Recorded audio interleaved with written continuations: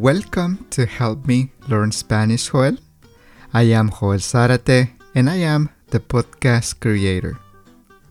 This is a podcast for high beginners and intermediate Spanish learners where you can learn vocabulary, grammar properties, and everyday language through short and simple conversations between two native speakers.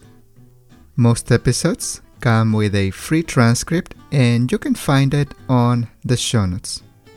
I invest on transcripts as I receive donations and contributions from listeners. You can also find the links to my other podcasts like the Conversations in Spanish for intermediate Spanish and advanced Spanish learners and my mini stories to learn Spanish. Give them a try if you're not familiar with these two podcasts. Alright, so here is today's episode. Andrés, bienvenido una vez más a nuestro podcast de Help Me Learn Spanish, Joel. Es un gusto tenerte aquí una vez más. Bienvenido, Andrés. Hola, Joel. Es un gusto estar aquí y gracias por la invitación. Gracias a ti, Andrés, por estar aquí y compartir una conversación conmigo con un enfoque en el verbo gustar y otros verbos similares a gustar. Para ustedes, queridos escuchas, Andrés tiene el podcast, es el conductor del podcast, el presentador del podcast Spanish with Andrés, donde cuenta historias interesantes.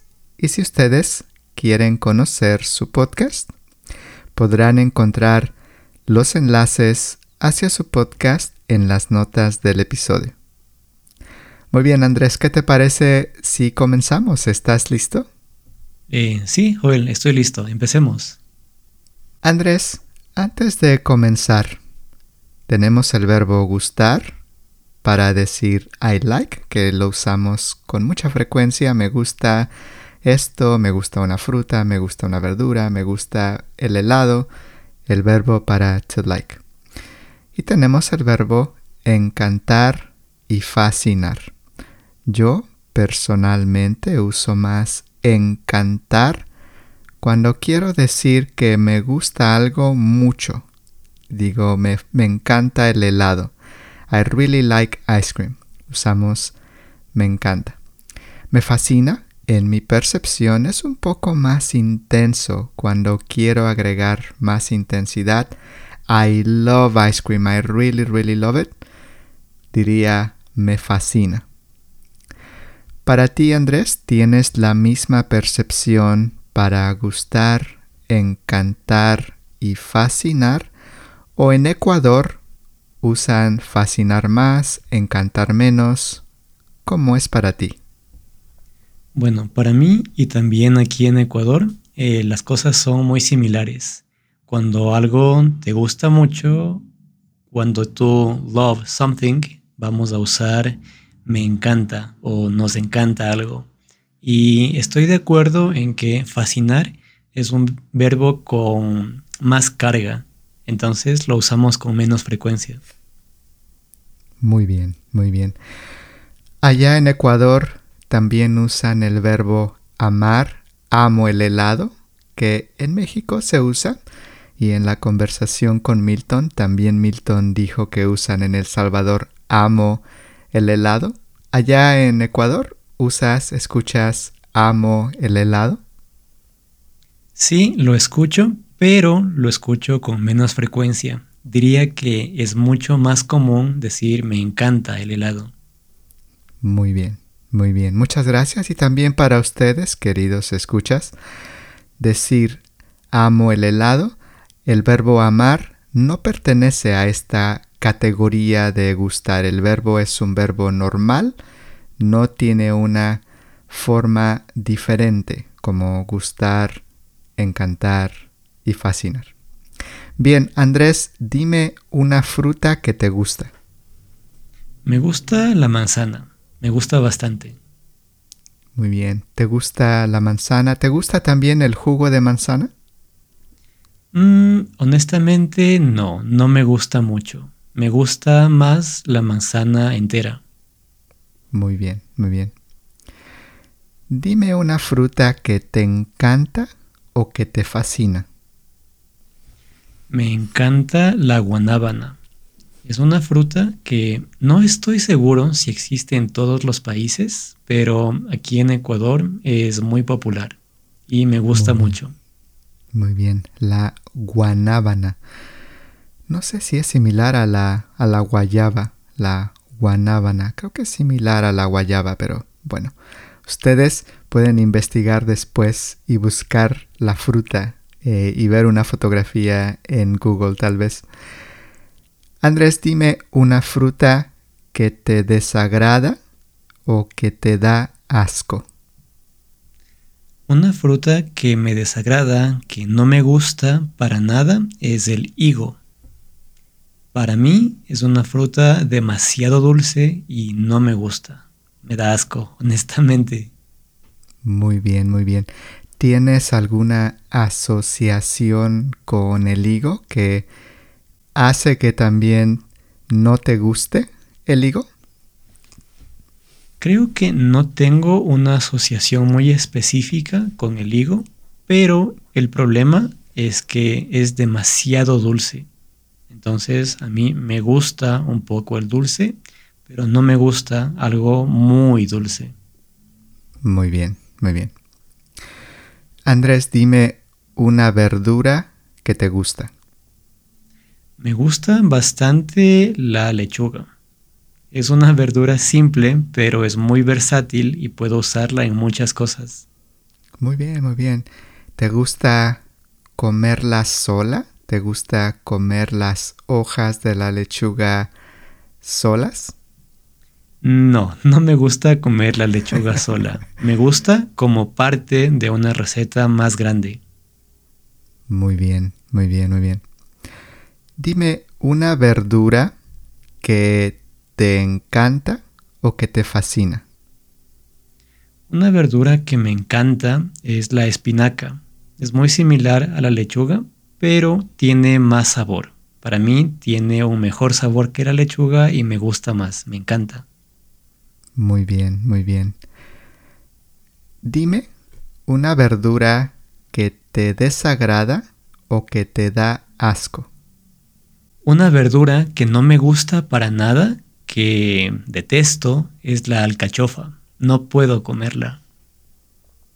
Muy bien, muy bien, muy bien. Sí, hace mucho que no como alcachofa.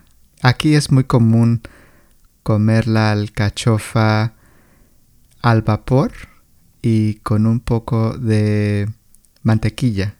Hace mucho que no como alcachofa. Ahora, Andrés, dime un alimento que te gusta. Un alimento que me gusta puede ser una sopa de papas que nosotros en Ecuador llamamos locro. Locro, qué interesante. ¿Y qué tiene esta sopa, Andrés? Bueno, puedo empezar diciendo que locro es una palabra quichua que significa literalmente sopa de papas.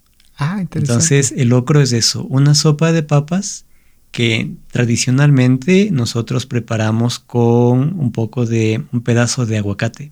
Es muy rica.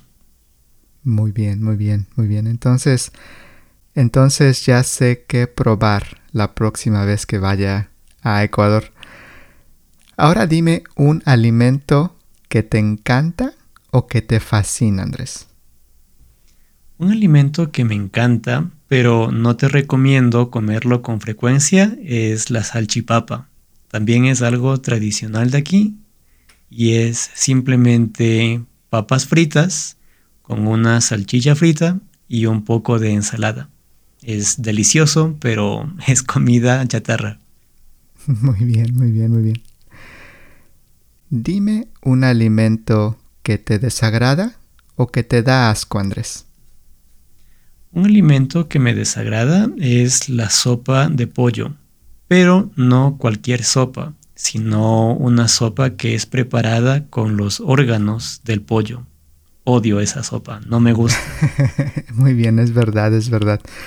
En nuestros países también se puede preparar una sopa de pollo con los órganos del pollo, no necesariamente con la carne. Bien. Andrés, dime 3 actividades que te gusta hacer. Me gusta leer, leo bastante. También me gusta caminar y voy cada mañana a un parque muy bonito que está cerca de mi casa para caminar. Y además me gusta escuchar música, pero escucho música un poco extraña, así que debo tener cuidado con el volumen para no molestar a mis vecinos. ¿Y por cuánto tiempo te gusta caminar por lo regular, Andrés? Generalmente camino por 1 hora. El parque está cerca de mi casa, así que puedo ir todas las mañanas antes de empezar a trabajar, ahí por 1 hora.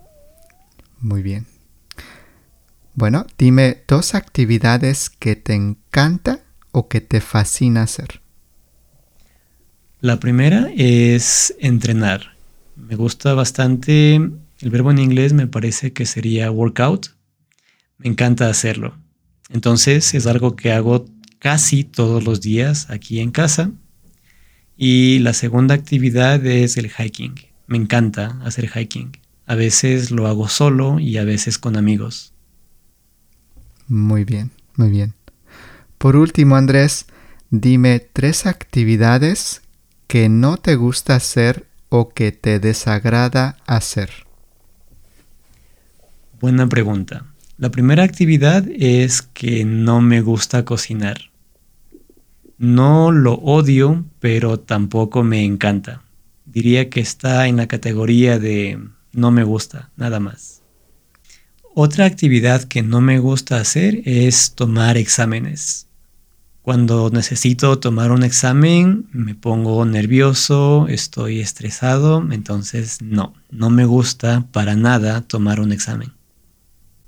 Y la tercera actividad que no me gusta hacer es limpiar el departamento. No me gusta limpiar u ordenar el departamento, pero necesito hacerlo. Muy bien, Andrés. Perfecto. Gracias por compartir esta conversación conmigo y compartir algunas cosas que te gusta hacer, que no te gusta hacer, que te gusta comer, que no te gusta comer, y así dar muchos ejemplos a nuestros queridos escuchas con el verbo gustar, encantar, fascinar y también desagradar y dar asco. Que dar asco significa gross you out, que no te gusta para nada. Bien, Andrés, muchas gracias por participar en esta breve conversación. Para ustedes, queridos escuchas, pueden encontrar los enlaces hacia el sitio web de Andrés, que también ofrece lecciones de español. Tiene su podcast Spanish with Andrés, y si quieren escuchar sus historias, en las notas del episodio pueden encontrar los enlaces hacia su sitio web y hacia su podcast. Andrés, muchas gracias y espero verte en un futuro no muy lejano una vez más. Gracias a ti, Joel. Ha sido un gusto estar aquí. Nuevamente, gracias por la invitación y nos vemos pronto. Un abrazo hasta Ecuador, Andrés, y nos vemos pronto. Gracias. Otro abrazo para ti. Cuídate. All right, that is all for this episode. If you're looking for more podcasts to help you learn Spanish and improve your Spanish, on the show notes you can find the links to my other podcast. I strongly suggest my podcast, Conversations in Spanish and Other Languages. This is my biggest podcast with more than 100 episodes for intermediate and advanced learners on a variety of topics, and it is among the best 10 podcasts to learn Spanish according to charttable.com and other podcast charts. It has received wonderful reviews, and I am sure it will help you with your Spanish. Give it a try. If you like this podcast, please give us 5 stars on the Apple Podcast app on your iPhone or iPad. You can also give us 5 stars on Spotify as well, or on the app that you're using if rating is available. You can also write a short review to encourage others to listen to the podcast. This is how you can also help me grow and help me to continue to make more episodes to help you learn Spanish. Thank you for listening to the podcast, and I'll see you on the next episode. Hasta pronto. Adiós.